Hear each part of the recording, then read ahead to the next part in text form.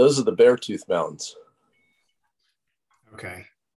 In Montana? Is that Montana? Yep. Okay. Yep. All right, we're letting people in. We're letting the first 20 in.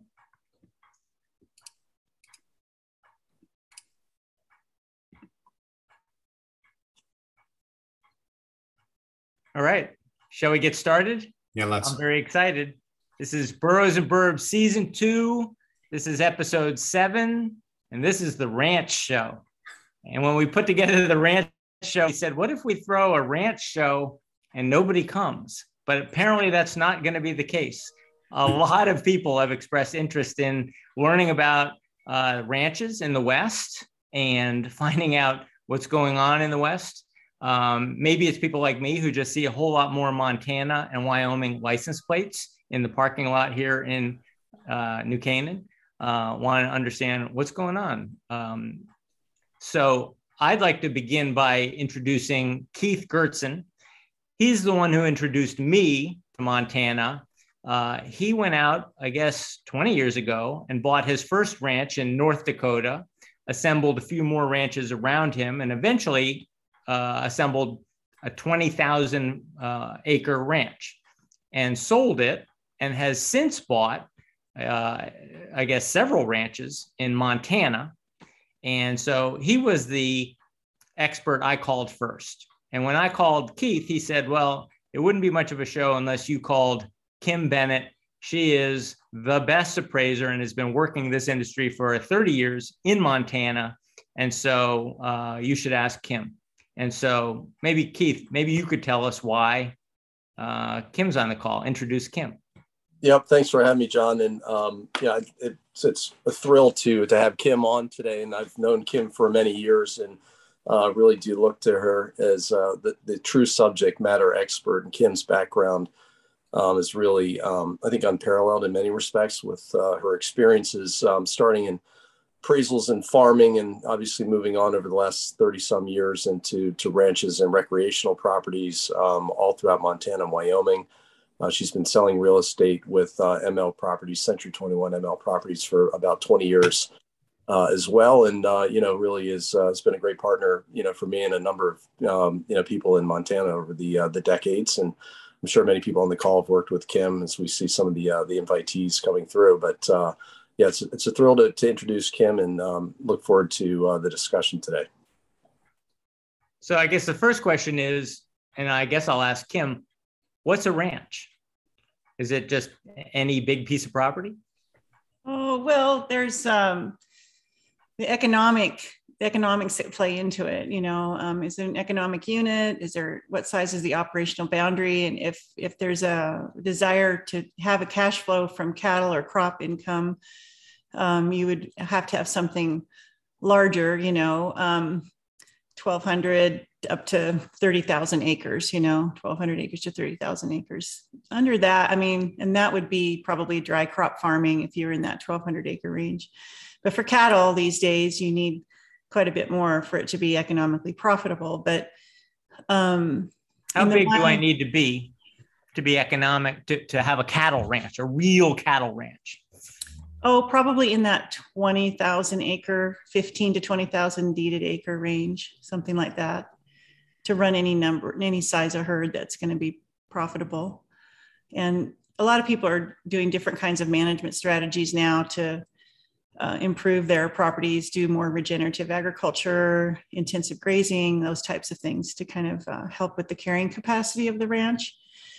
So those are more agriculturally oriented buyers and people. But from the western part of the state to the central part of the state, we have, a whole different character of buyer that's been in the market for the last 20, 25 years, rural recreational investment buyers. And they tend to think of a ranch as anything of, 640 acres or above. And some people even down to 160 acres in their mindset, because a lot of them are coming from out of state, but they're Hollywood. Not. Yeah. And New York. Yeah. Or New York or Georgia or Texas. They're emotionally connected to being in Montana, the mystique of Montana. they want space. You can't get these kind of spaces out east much anymore. So, and having the views and the water, live water, and all of these amenities are very important to the recreational investment buyer. Doesn't mean they won't run cattle or grow crops, and they'll do that for some income. And the income that gets generated on these recreational ranches pays usually for a manager and some repairs and maintenance and the taxes, real estate taxes. But it's mostly a personal matter. People are wanting to be out in Montana. So let's orient ourselves. What are the mountains behind your head, and what are the mountains behind Keith's head? Is it all one set of Rocky Mountains? No, the mountains behind my head are called the Crazy Woman Mountains, and they are an island mountain chain that is between Livingston, Montana, and Big Timber, Montana, north of the interstate there. And then south of there is the Beartooth Absaroka Mountains, and that's what you see behind Keith is the Beartooth Mountains. So Keith, you told me you had 5 criteria when you were moving from North Dakota to Montana that you were thinking about, not just the amount of cattle. You had a word for that, but you had 5 things that you were thinking about that would translate to value in your mind. What were they, and what was your thinking in terms of moving to the Beartooth Mountains? There's always been a number of factors that we've looked at when we try to make a decision on what we think will be a place that we want to be and spend time. And a lot of that was driven by recreational use and some of the things that we like to do outdoors. But then it was sort of, what are the other sort of amenities and attractions to the area that you're in? Some of them being sort of close proximity to a national park, close proximity to a town, looking at specifically an airport so that you can get to and from. And as everyone knows, getting to these places can be quite difficult if you don't have direct flights, or you don't have the benefit of a private aircraft, which in many cases is necessary to get to some of these places. But the other real factors that we look at are views, having a viewscape of mountains, close proximity to a fly fishing river, so you can get to a place to fish, and a ski resort, being within an hour or so of a ski resort. And so those are the things that we looked at. And if you look at many areas in Montana, and certainly they're not undiscovered, and if you draw sort of a radius of 100 miles around certain areas like Bozeman or Missoula, you'll pretty much check all those boxes. And so what we specifically have always done is sort of look on the periphery of the really hot areas, the areas that are already well discovered and have been for the last 30 or 40 years. And clearly today things are getting a lot more active in those markets, but it's driving buyers and it's finding new entrants into the market. People are looking in the, I would say, less desirable areas, although I would say that there really isn't a less desirable area in Montana. It's just, you may not have those mountains behind me that you're looking at, but you may have an equally beautiful viewscape and have all the amenities, or many of the amenities that I was talking about. I mean, when we can talk about segmenting the state into different, pieces. And I know in our pre-call, we talked about, why Montana versus other states, Wyoming, Colorado, Idaho. I think if you look at the topography of the state, Montana really does offer fairly unique, sort of topography. It is, the 4th largest state in the country by geography, but also has this just amazing abundance of mountain ranges and viewscapes that I think are more unique in many respects than some of the other states. And I'm sure people on this call would argue the contrary. But if you look at just sort of the diversity, and then if you look at the amenities from a public standpoint with national parks, from Glacier down to Yellowstone Park, it's got a massive amount of recreational and viewscape opportunities. So I do think it's unique. But as you move east, and we can talk about that a little bit more, you have the great sort of upper plains of eastern Montana that have a whole different dynamic. And some of that is more agriculturally driven, and you'll see that where the investor interest there may be more oriented towards agriculture and different types of hunting. Keith, does that topography continue up into Alberta? What you see in Montana, it's the same? It depends if you look kind of east and west, but as you get east of the Rockies, and that really starts around Billings. If you look right in the middle of the state, east of Billings, you're sort of in the upper plains, and that landscape looks very similar. You do have some of the breaks and the badlands in certain sections along the Missouri, and all the way over to the eastern part of Montana and southeastern Montana.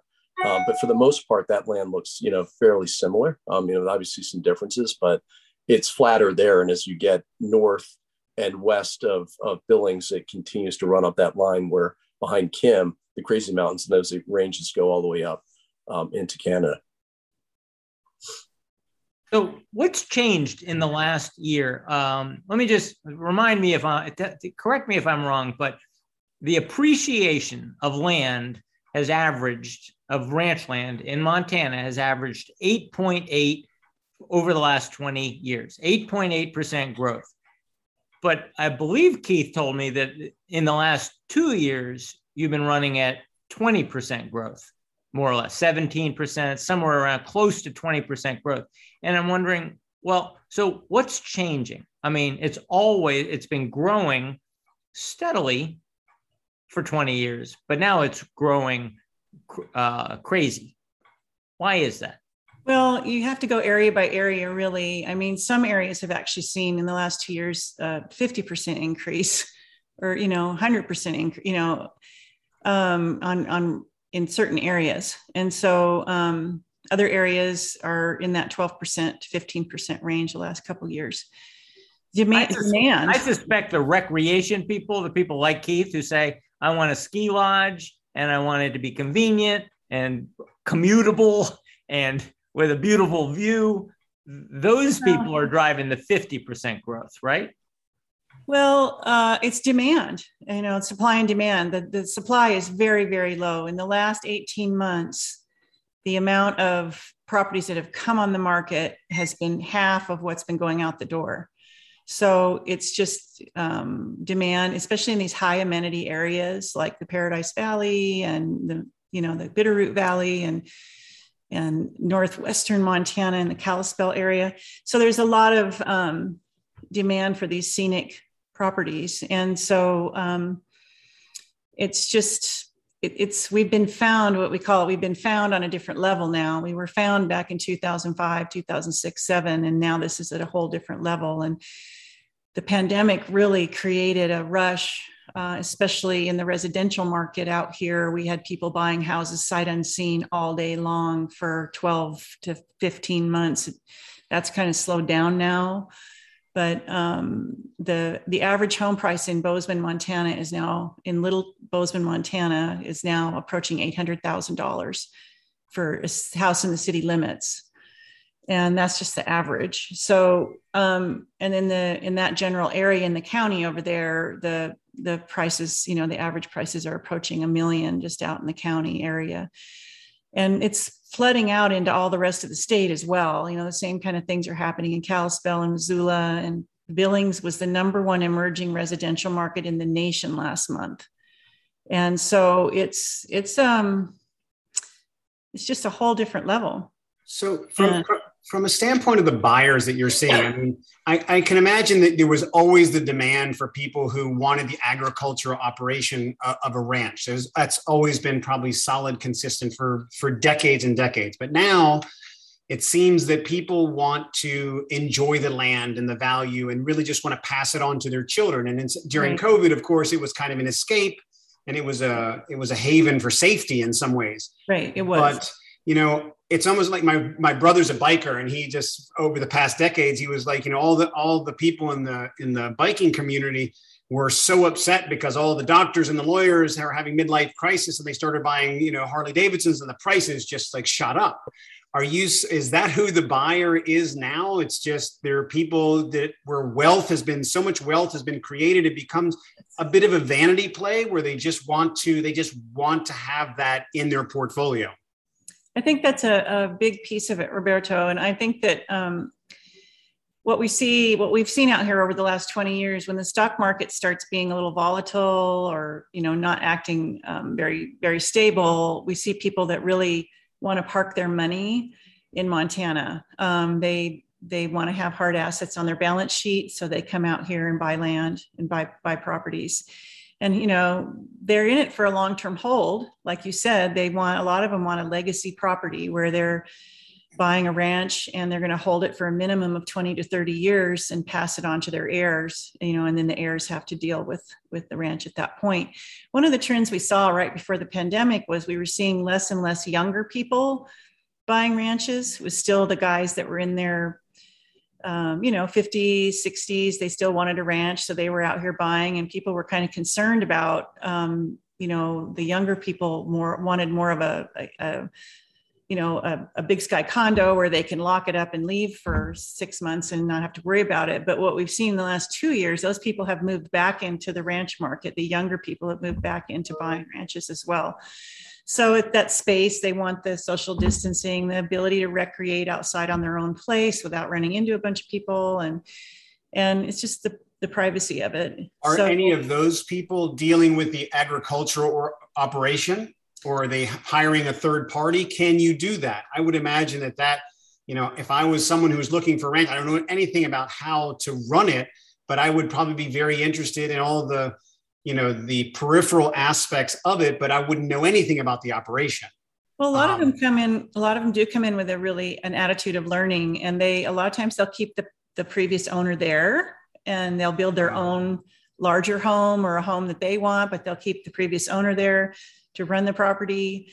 And sometimes they'll hire a manager or they'll lease out the property there are a lot of farm and ranch families that like to take on leases and run cows and hay and make hay and farm. So they can lease it out. Leasing land is a pretty easy thing to do here. There's high demand for that. And then once they buy it, they'll usually participate in, say, branding or harvesting, or they'll have that experience, where they'll learn more as they go along. But yeah. So Keith, tell me about operating a ranch. How many cattle did in your either the current ranch or the last ranch, how many cattle did you own, and how many of other people's cattle was on your land? And did you lease other lands around you in order to run cattle? Well, in the Dakotas, we started off pretty small, and it expanded over time. We had what we call a registered herd of Angus cattle for a number of years, and that was in the 200 plus mother cows. But over time, as we expanded, and the partner that I had, we ended up rolling up a number of the other ranches, and then really running my cattle partner running, at one point 800 mother cows on that ranch specifically. And over time, that number sort of ebbed and flowed, and we did sometimes partner with other ranches, lease other ranches. There was a collection of over 36,000 acres that we participated in on a lease. So there's ways to expand it and grow it. I think that's becoming increasingly difficult in all aspects of the West. But depending on the scale and size and the amount of commitment you want to put in, both financially and from a time perspective, there are those options. There are clearly a lot of people that buy ranches, and probably, I think many coming from out of state that have this dream and this vision of owning and operating a ranch. And then when you get into the complexities of actually doing it, the time commitment, it's just like owning any home. There's just an element of commitment, whether it's, dealing with utility issues or a broken refrigerator. When you're talking about a ranch, you're looking at issues with cattle and management and fences and water, tractors, equipment not working. The daily calls that you get can be pretty daunting. So it is a process. It does take, I think, a fairly rigorous approach to managing a business, because ultimately it is a business, and like any business, you can buy it as a limited partner or participant. And have very little to do with it, or you can get super involved with it. I'm on the other end of the extreme. And there are partnerships out there that you can participate in, again, as simple as an investment partnership, or get really involved with the cattle selection and the rotational grazing patterns and the type of cattle that you put on the property. and get involved with everything from moving the cattle to shipping. But it's all levels of in between. But I think the vast majority of the newer buyers that want trophy properties are finding an outsourced solution. They find a tenant that they lease to, usually second, third generation Montana family. Many times they've already operated on the property or have an adjoining property. They know the country and are more than willing to pay you a per acre lease on an annual basis or a multi-year basis, and you can just collect the income and call it a day and enjoy the property. So all levels of commitment. So some people will even do it. They'll do it just enough to kind of defray costs, where it's not something that's tremendously profitable. It's just it's part of having a multidimensional aspect to your ranch. That yes, I have livestock. I have. Right. And I think if you look at the income sources as an investor, you need to recognize that the prices that you're paying, and if you're looking at it from a cap rate perspective, relative to those cap rates historically have been in the low single digits, and that's a struggle to get there today. But if you assume that you can generate a 2% cap rate on your investment, that 2% for the most part covers a ranch manager, some level of employee on the property, some of the externality costs of fencing and repair and taxes, which are very low in agricultural communities. The tax assessment's not based on the price of the property, but it's on the sort of the ag value per acre, and it's a much lower number than what we'd be used to in New York or Connecticut or New Jersey or Florida, where the property taxes are super high. So you can cover a big chunk of the sort of the initial expenses, but it's not going to pay for the principal and interest payment on a note if you have debt on the property by any means. I can't borrow money. I can't borrow $10 million, go buy a ranch in Montana, leave it alone, and cover my mortgage. I'm borrowing money at 3%, and you're telling me that I'm going to expect maybe 2% only on a cap rate. On a cap rate, is that right? Unless I start thinking about cattle or other sources of revenue. On agricultural income, but most of these rural recreational investment buyers know the history of Montana. Montana is about 65% public land, so we're not making any more private land in Montana. And the more the demand and the less supply, we have high interest, and the appreciation over time is where they're gaining when they go into this long-term hold. The appreciation over time, the steady appreciation, is where they're getting their return on investment. And that's the number we referred to earlier as 8.8% over 20 years. I just did a study in Muscle County on sale resale data for ranches up there, and the lowest sale resale I had was 17%. They were clear up to 52%.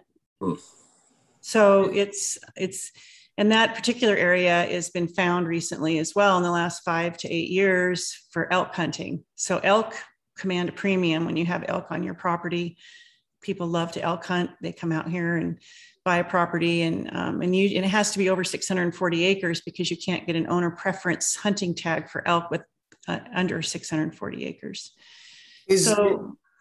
Is there any sort of measurable component of like an Airbnb type of thing where people say, I have this amazing ranch, you can go rent it for 4 weeks, in October and do all the fishing and have your family in it? I mean, does that measure out to anything?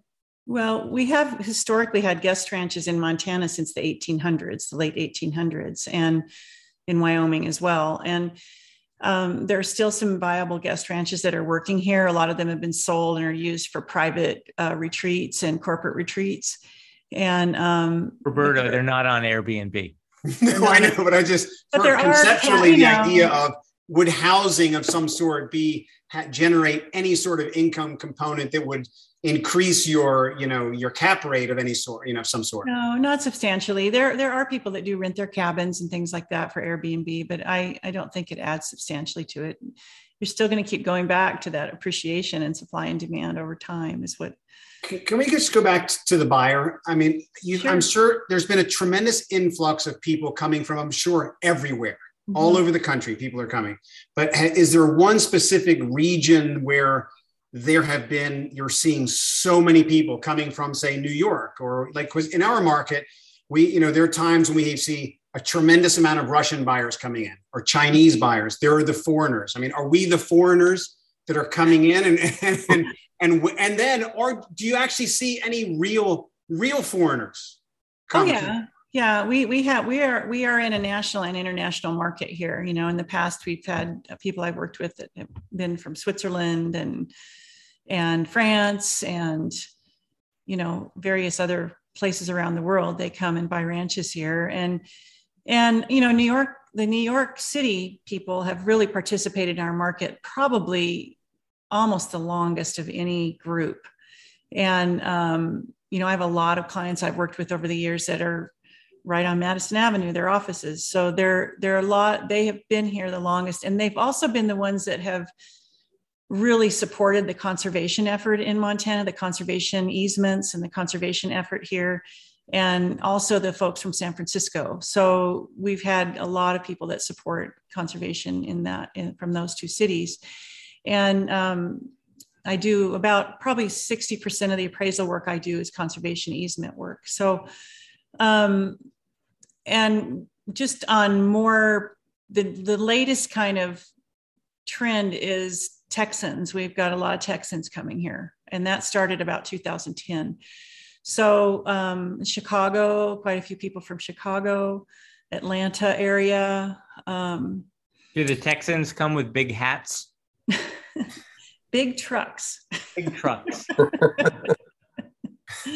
So yeah, I mean, there's always been that interest, and of course, when we had the River Runs Through It movie and the Horse Whisperer movie, that was a big deal that brought in quite a few people. They saw the scenery, and part of the Horse Whisperer movie was filmed right here in Big Timber, where I live, and south of town. So it's the mystique. There is a Western. Hollywood plays a role in all of these markets.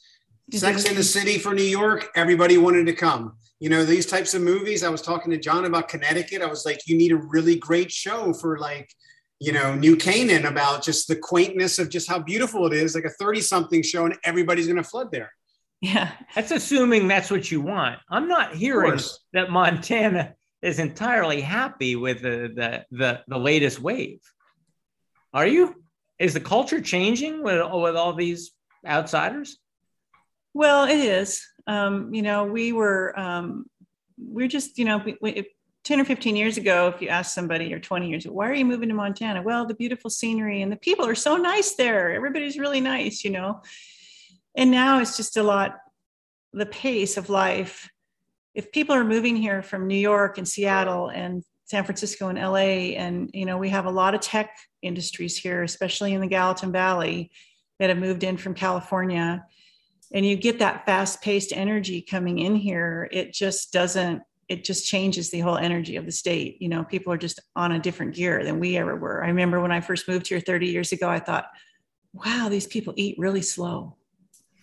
But, it turned out to be a good thing for me. I lived a lot slower life, but it hasn't been like that lately. It's been quite a lot more manic. See, you're too nice. The folks in Texas make no bones about it. They say the California influx is ruining their state. Joe Rogan every day, and he came from California, says it's a big problem when all of California has suddenly discovered Texas. You're so nice about it. If the worst thing you could say is that they eat too fast and they bring energy, I mean, that's nice. That's Midwestern nice right there. Well, yeah. And they're just not, it is, we just keep setting a good example, hoping for them to see that. But, we started to see a trend before the pandemic of people not wanting to buy these huge homes on ranches. So a lot of these people would come in 20 years ago and they would build a 12,000, 10,000 square foot house, and then all of a sudden in the last 5 or 6 years or a little bit longer, we started seeing people say, no, we don't want to buy that. We don't want that big house to take care of. We don't want the energy bills. We don't have to clean it and all of that. So even some people tore them down. David Letterman tore down a 12,000 square foot log home on a place he bought because he just didn't want it. And so a Texan moved in north of me over here, and they're now building a 20,000 square foot lodge with an indoor outdoor swimming pool. So it's kind of like, it does get to 40 below zero here, I guess they'll figure that out at some point. But yeah, so I can share a little bit about appraisal if you want or not. Yeah, the most fascinating thing that I learned was that you are in no disclosure state and that you can't just go down to the courthouse and look up what everybody paid. And because all the realtors on this call and on our database who got the invitation today, that's what we rely on. We rely on big public databases of what everybody paid. And our clients have access to that. And so we, in order to add value, we have to have gone into many of these homes, many of these apartments, and be able to tell them something more than the database can share. But you don't have the advantage of being able to look up a public database. Tell me more about that. Where do you get your information? Well, from building relationships with people for 30 years. We're non-disclosure state. Wyoming is non-disclosure. Idaho is non-disclosure, and New Mexico. So there's 4 of us in the lower 48. And I think that Alaska is as well. But so, yeah, no, you can't just go into the courthouse. There's no tax stamp where you can back into the number like in California. There's nothing in there that tells you what the property actually sold for. So you have to pull a deed, call the buyer or seller, or be in touch with their agent. And with the multiple listing service that we have here for residential, you can use that for residential appraisals, but any property over 160 acres is not required to be reported on the MLS. So we're kind of out of luck for that. So we have to know somebody involved with the transaction. We have to be able to try to get a hold of the buyer or seller, which that's very difficult these days because a lot of them don't have landlines and they all have cell phones. And so it's a detective job, detective work. And what incentive would they have to share with you? I mean, they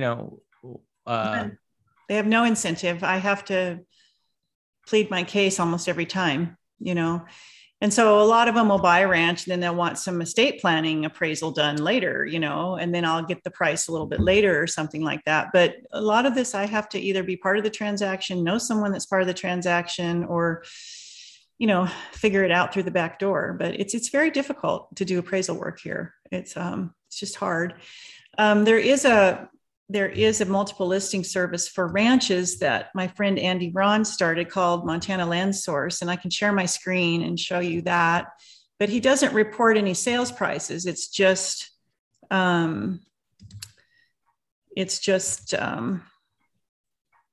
okay, share screen. Well, how can a realtor do his or her job if my client says, I think I'd like to buy this $20 million ranch. What do you think?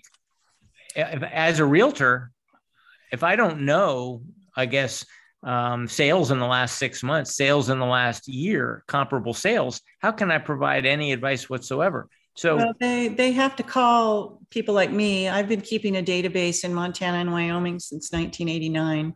So you kind of have to reach out to the other professionals and try to find out kind of what's been happening. So this website is a great website for information, montanalandsource.com. These are live market statistics. So right now on the market, we have 412 properties that are over 200 acres that are for sale. The new listings in 2021, we've had 213. So you can see that number is down by 72% from last year. So we just aren't, the properties that are coming in versus the properties that are going out is just substantially lower. We just are really low supply right now of properties. And our days on the market is way down 159%. So we've had 341 ranch properties sell in 2021 to year to date, and that is up 33%. So we're just not getting the listings. We're really low on listings everywhere. So this map over here that you see is showing all the red is listings, and I can pull up the map itself. So according to that chart, $2,000 an acre, and Keith's sitting on, I think you said 20,000 acres. So Keith, I'll give you $40 million for your ranch. What do you say?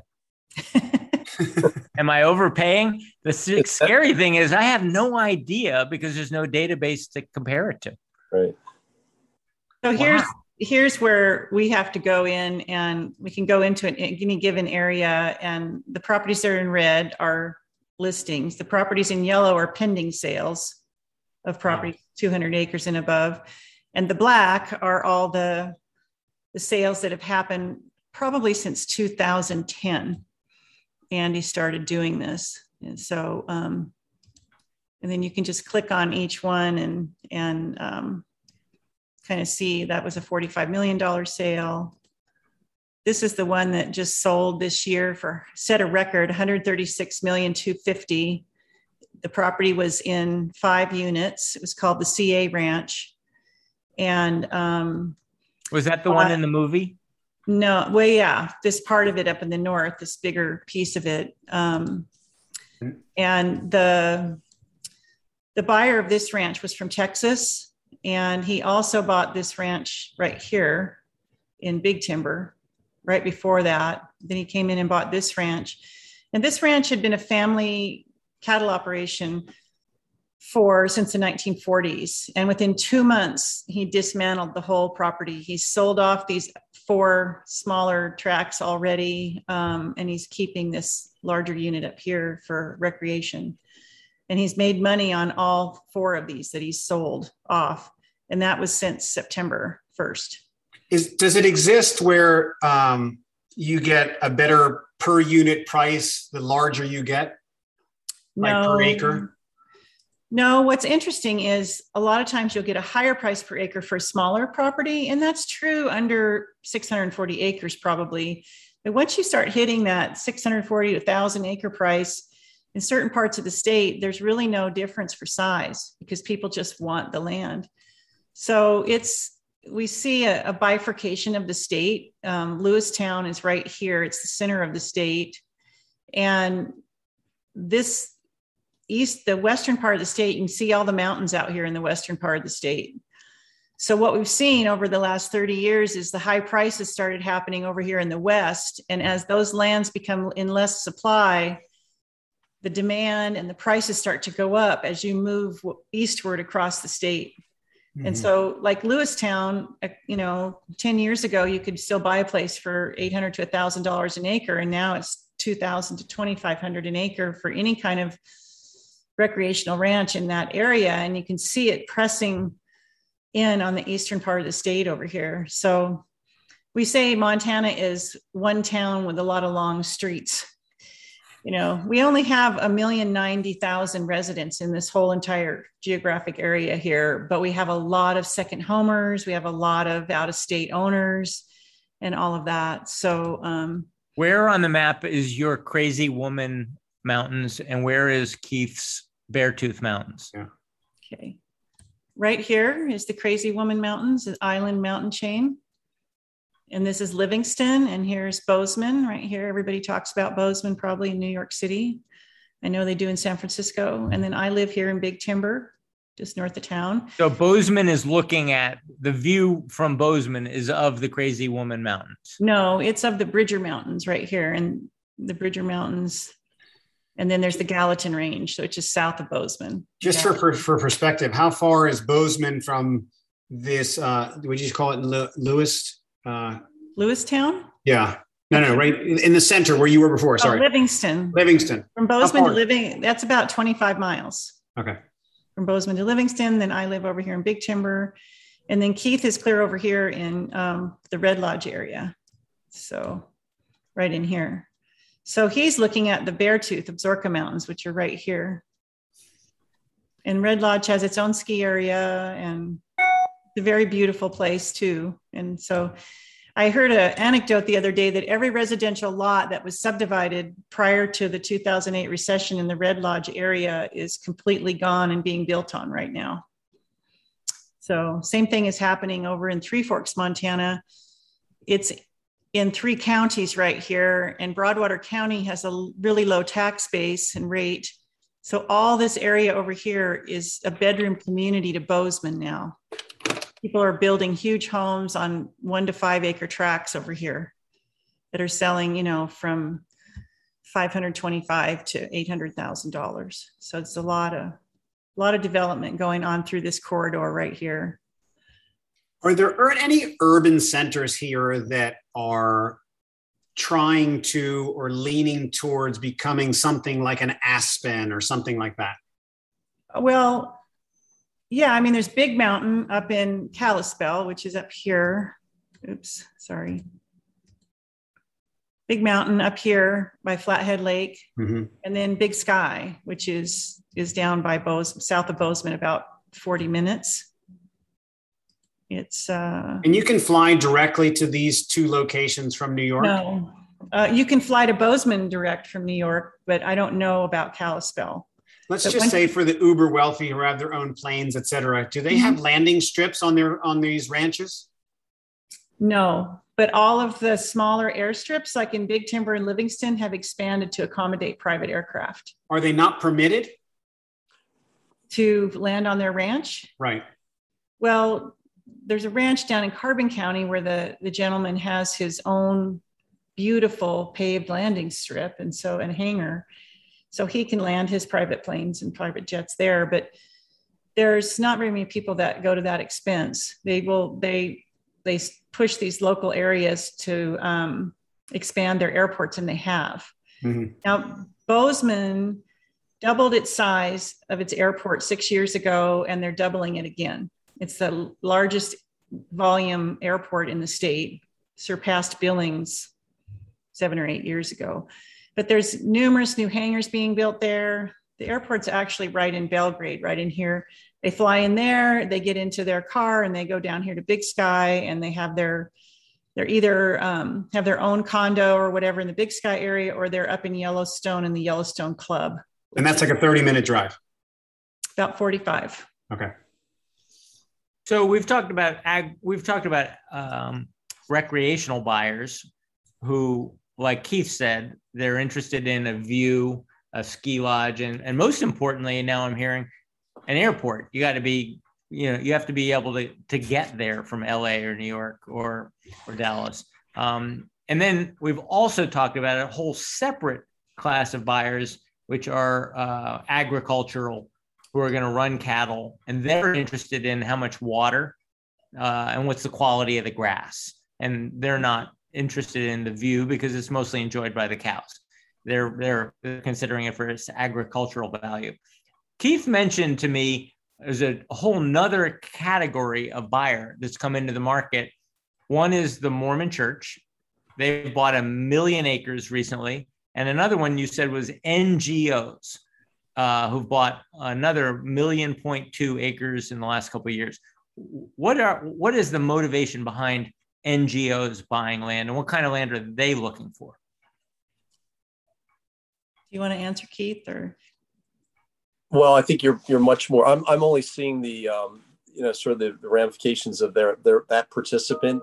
So much land and creating scarcity and also driving prices up because they have maybe a 50 or 100-year outlook, or at least in the case, I think, of the Latter-day Saints. But this new entrant of APR, American Prairie, Foundation Reserve, they have become, a new entrant, somewhat new entrant that I've run into, and really Kim has educated me on their presence in some of the areas of property where we've been looking, and they've had sort of a disproportionate effect on creating, scarcity and driving prices. They're looking for much larger ranches, and as John had mentioned in the pre-call that oftentimes they essentially eliminate the interior fences of the ranches, and they put bison on the property, and they're really trying to get it back to sort of its natural state.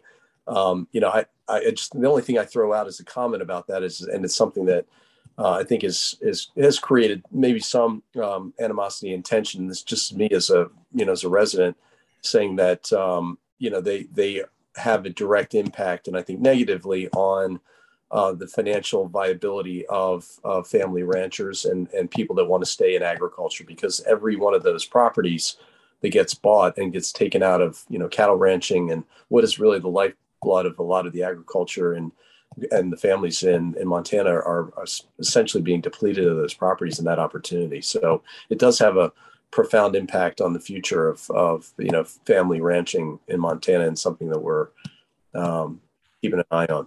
Do they make a conservation argument? Do they say that they're what they're doing is healthier for the land than ranching, or they don't buy it? They don't have to make that argument. They're just saying we're just buying it to hold it, and we have no interest in ranching. Well, there's two different levels of non-governmental organization, NGO buyers. There's the American Prairie Foundation, which is a nonprofit. But when they buy property, they don't put a conservation easement on the property. So they're not necessarily protecting the land in perpetuity.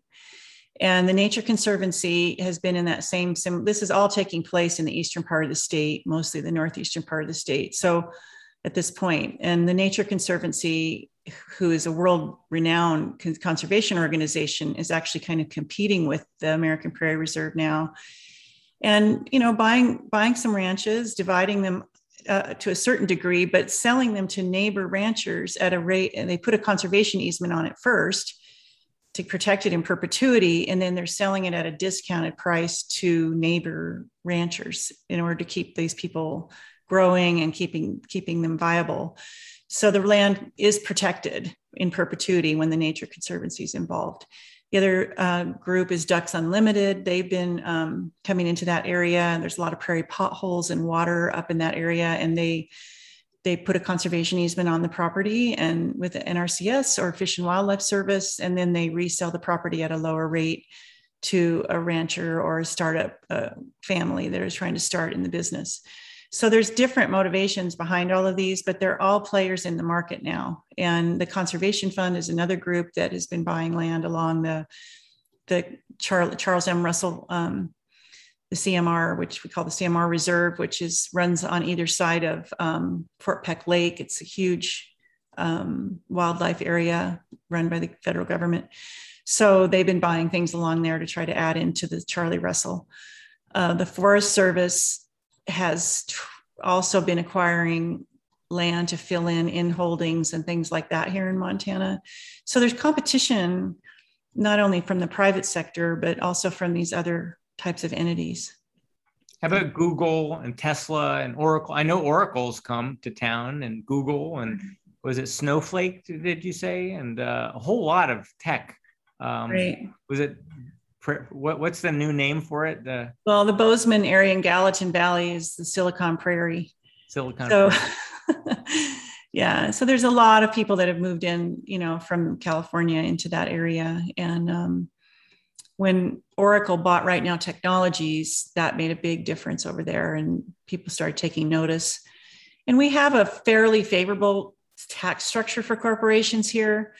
Not quite as favorable as Wyoming. Wyoming is one of the best states to retire to. It's got a very, very low tax load for people. Their real estate taxes are just almost next to nothing. And they've made so much off the oil and gas industry over the years that they're very stable there. So why would Oracle and Google and others pick Montana over, say, Wyoming? Well, Wyoming is desolate in a lot of places. I mean, there's some beautiful parts of Wyoming in Sheridan and Jackson and Star Valley and all of that. But there's also parts of Wyoming that are extremely high desert. You can be driving along on the interstate thinking, oh my gosh, I'm in the desert. Well, you're at 7,800 feet, and the winters are very difficult there. So, who knows? They might make it there yet. So what, just as you're describing Wyoming, how would you describe Idaho, Colorado? Well, historically, Wyoming has been a spillover market for Colorado and for Montana. So when we start seeing a lack of supply in Montana and Wyoming, you'll see these values start to increase in Wyoming because people are heading to Wyoming in the Cody area or Lander, or some of these areas that are quite beautiful. There are higher elevation, but they're beautiful, and so you'll start seeing people flow into there. Idaho has more of a relationship, I would say, on some level with Wyoming, as far as like in the Gertsen area. There's no housing for service workers, so all the service workers have to drive over the pass and live in Driggs and some of those places. And then Idaho is all along, of course, the western border of Montana, and it's quite there's a lot of timber over there, very dense, thick timber. A lot of timber companies are operating in that area, and so we don't see. We have Missoula and Coeur d'Alene, Idaho is very popular. Coeur d'Alene has been one of the most popular places in Idaho for a long, long time. So, but the market's very strong over there in Idaho, just like it is here. So, Keith, you said a lot of people come to you saying, listen, I want to buy a ranch, et cetera, et cetera. Aside from the $1 million question of what's your budget, what do you want to know? What do they need to know when you're like advising them, or they just, in casual conversation or even more substantial conversation? I think most of the conversations start off casually, and then as you talk about maybe some of the operational aspects of the ranches and what some of the streams of interest could be, whether it's the recreation of the maybe the potential to make money on cattle or not.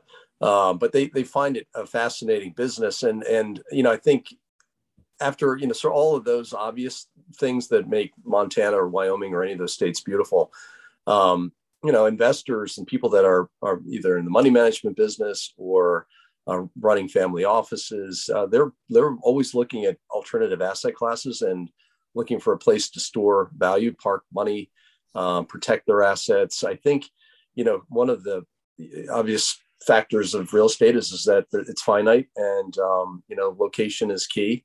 Montana in some respects had components of great location and some not so great locations. Maybe that's changed a little bit. Locations now are in demand, and in demand by different parties and different groups. There are people that just want to ski and have a beautiful experience for a week or two a year, and there are people that are looking to deploy tens of millions of dollars into something that they can enjoy a lot or not at all. And so I see a lot of family office, type investors, larger families that historically have invested in timber, have invested in agricultural ground in the Midwest, moving to grassland ranch investment, looking for very low cap, a decent cap rate, but really a store of value. And if you sort of look at things in an asset allocation perspective, just like I've got my cash and I have my investments that I'm taking more risk with, and you look at your cash and you look at an environment like we're in today, where maybe they're not excited to invest in an equity market that the S&P is up 25% this year, and they have extra cash and they want to put it in some place that they deem would be safe. But if not safe, it certainly has intrinsic value, and it has something you can use. And you see this sort of conversation evolving into, what does it take to buy something of significance where it got a little bit of that income, and Kim kind of picked on that number of 20,000 acres or more. And you've got a vast piece of America. We're not making any more of it. It's appreciating at some number greater than 6% a year on average. It's not obviously guaranteed that that'll continue, but if you're sitting in a U.S. Treasury bond right now earning 1.6% and you've got a 4% inflation rate, your money is losing. You're losing money on that cash. And there are a lot of people that say that's just not a great place to be, and I'd rather have it in land. You can look at that in any state, frankly, but I think the appeal of Montana now becoming sort of a viable hot market, so to speak, fortunately or unfortunately, has been the trend, and that's changing some of the dynamics to that. The good news for that part is I often say you get an outside investor that comes in, they typically hire local people to run the ranch. They typically spend a decent amount of money improving it. So they're they're putting money into the local economy. I think many of them are very good stewards of the land. But then the conflict of access to the public and to hunting and just that dynamic is something that's shifting the course of the conversation at a pretty rapid rate. So there are some of those kind of resistant points too that make it a little bit less appealing, maybe from the Montanans' perspective of seeing these investors come in. But they've always, as I said earlier, they've always been around, and there've always been big families buying ranches. But when you kind of go through those dynamics of, a place to store value, do I buy gold? Do I buy, another? It's sort of that. I think that's the kind of corollaries to look at that from that perspective as an investor. So as far as value, let's just take your region and just compare it to, say, Manhattan. We always know that in Manhattan, Tribeca is extremely expensive. The West Village is extremely expensive. The Lower East Side is a little more affordable, better deals. In that entire region of Montana, Idaho, Wyoming, Colorado, all of that, what's always been the most expensive areas, and where's the value? Like for someone who wants to, where's the introduction to the ranch? Do you need $5 million to kind of introduce yourself to at least a ranch, to understand, sell it, get something else? Give me a sense of that. Kim, I'll let you take that one and I can add to it. Okay. Well, the higher dollar areas have always been in the western part of the state where all the scenery and mountains and all that is. And so it just depends on what you're looking for. I mean, I have a contract on a 410 acre place on the Shields River for $3.75 million. And it's a hobby ranch with a fishing river. How many acres? 410 acres. So, there's, it just depends on what you're looking for. What can you do? If someone has $3 or $4 million, they can get into the market.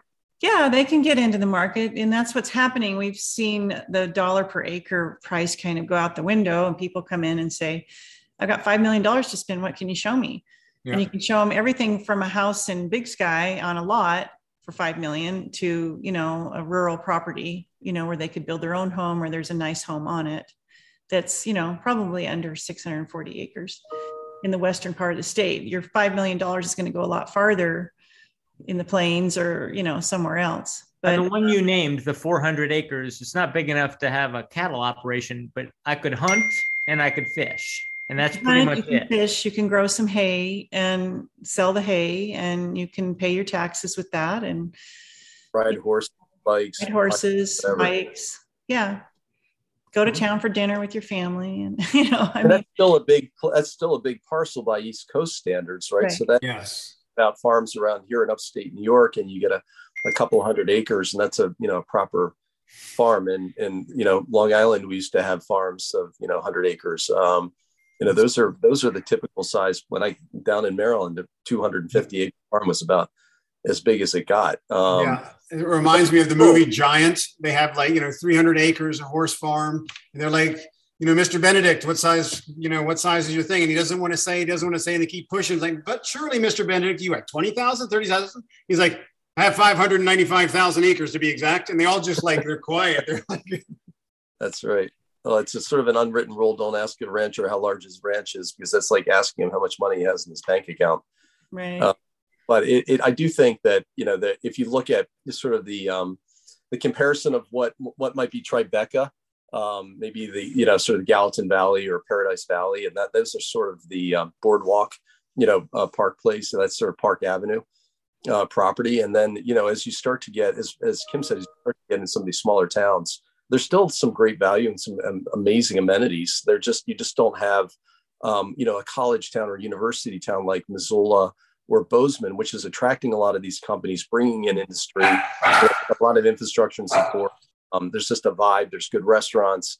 It's got, all of it going on. And that's, those are your kind of hot markets in New York too, where you've got a community, you've got a real presence, and people want to be there.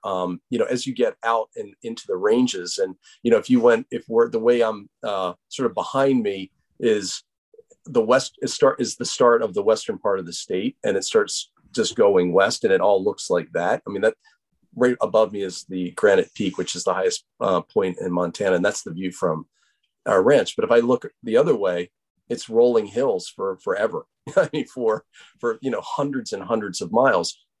And that has a lot of appeal, certainly from my perspective, in terms of yield and cash ranch investing. That's a whole nother conversation, and one that you could spend an entire episode or two on. But there are still a lot of value to that, and people find it attractive as well. But it is very remote. You're not going to a Starbucks. You're lucky if you get to a gas station within 20 miles or 30 miles, and you have to hole up there and basically camp there and live there and enjoy it while you're there. And people obviously live there and have done that for 100 plus years. But for people coming from the East Coast or the coasts or the big cities, that's a pretty rural experience. That's like being in the sure. It's a culture shock for sure, and you don't have cell phone service everywhere and all of that. But I get a lot of things done when I'm driving halfway across the state in my head anyway. So, yeah. It's got a lot of appeal. On the one hand, I've learned enough from this conversation and talking to Keith that 20,000 acres is a real commitment. The 400 acres you just described, and for only a couple $1 million, it makes sense to me now as a viable alternative. If you don't want to go to Nantucket because you think Nantucket is just a little bit too crowded, is also difficult to get to because you have to make arrangements for the ferry and all that. Once you get there, it's kind of crowded, and you say, the Hamptons aren't what they used to be. Nantucket isn't what it used to be. Palm Beach is really, really, really expensive. Where else can we go as a family and take it down a notch? And what you're describing, Montana sounds pretty awesome. So it is. I think it sounds like buying your own private island, literally, because you are so isolated by the space. It's pretty extraordinary. Yeah, Roberto, I think that's a really good analogy. And a lot of people want that, so it's that's a really good analogy. Thank you for that. So when I say the word bubble, you don't think this is a bubble. This is not a function of low interest rates, a high, money leaving the stock market from, anxiety over the stock market, an oversold market. I mean, this is not a bubble. I hear you saying this is a long-term trend because you have so many buyers in the market. It's proven it out over the last 30 years that on as a whole, it's a pretty good investment out here, and there's a different pressure on the state right now. I mean, I've been in this long enough that I kind of listened to my gut. And in 2008, I knew 2007, I could feel something was going to happen. And sure enough, it did and burst the bubble. But right now, I talk to all my other colleagues and other people that are brokers, and I'm like, I just don't know what's going to happen. There's so much pressure on this market. As you can see from the stats I showed you, they're just, when you're only listing half of what you're selling, it just tells you that it's just a big push. So it may, we might, if rates, the thing is we have so many cash buyers here that don't care about interest rates or loans or any of that. They're just coming in with a big pot full of cash and buying a place. They're putting down cash to close in 30 days. I mean, it's just they do some due diligence and that's that, and so a lot of them don't really care about, interest rates at this point. In fact, most of the larger ranch sales, they're in the past, up until the last 18 months, have not been very leveraged. So the real estate, the residential market, of course, more of that. But we've also had lots and lots of companies coming in here and buying up all these houses in these towns, from Livingston to Bozeman to Big Timber where I live, and just renting the houses out. So we've got that going on out here, just like you guys probably. So yeah, it's hard to say, but it feels different than before. It feels like we've been found, and they're not going to make any more Montana, and people are going to come and get a piece of it while they can. That's what it feels like. Beautiful. So you're a buyer, Keith. You're a buyer, not a seller. Well, as we had discussed, I think any real estate and who knows if it's a bubble or not, but I think a lot of what Kim pointed out is probably true. And when the stock market sells off, people oftentimes rush to hard assets and store of value. So it could be quite the opposite effect. If we had a correction market, you could actually see money flowing into land, which has happened in the past. I do think low interest rates does drive a lot of this. I mean, from what I can see and what in my own personal experiences with colleagues and friends, they are taking cash and they're buying ranches with cash. I mean, many of them are taking the cash back out after they buy it, much like you see in New York, because they're getting added leverage and returns elsewhere. But it is it's hard to say that it's not a bubble. It could continue to go up over the long term. You have to look at everything out there in years in sort of 5 and 10 year increments, I think, and just safe. You have to, if you buy a large ranch, I think you should be prepared to own it for 10 years. And like owning any island, there are a lot of responsibilities that come with that. And your phone is ringing off the hook constantly from people calling you, asking what to do. But I do think long-term, it's a great place to store value, and the trend will continue on the upside. My one parting comment, I'll say that I did, buy a parcel at one point about 8 or 9 years ago. And it's really kind of the height of that first, sort of 2007, 8 range. And the price that I paid was in that level. And it took literally 5 years for it to come back to that price. And, just in the last year, has it really appreciated to the point where it's, it's well above the purchase price, but it took 8 years. So I'll leave it at that. It's not a guarantee like anything. When you're placing your money, and if you enjoy it and like to use it, then it has other value. Well, this has been great. I've learned so much about Montana, and I want to go learn more. One thing that we didn't mention, and we don't really have time, is that Keith just bought the T-Rex Ranch. And I said, why do they call it the T-Rex Ranch? And it was because one of the most complete T-Rex skeletons was found on Keith's ranch. And I looked that up, and T-Rex bones are going for some big bucks right now. So if you thought prices were high in Montana already, they find a few more T-Rex dinosaur bones, and you should see his archaeological expedition that he's got going there. Yeah, the sky's the limit. Who knows how high Montana could go? A few more bones could be, out of sight. This has been a phenomenal call. Thank you so much for an education on Montana and ranching and ranch land and operations. This is great. Even a guy out there in the Hamptons, Roberto Cabrera, has got to be thinking of turning in his Hamptons pad for an island in Montana. Right, Roberto? When I get a private jet, maybe. Fair enough. Thank you so much, Kim. Thank you guys so much. Really appreciate it. All right. This was great. Everyone. Thank you. John, Sailor. Bye-bye.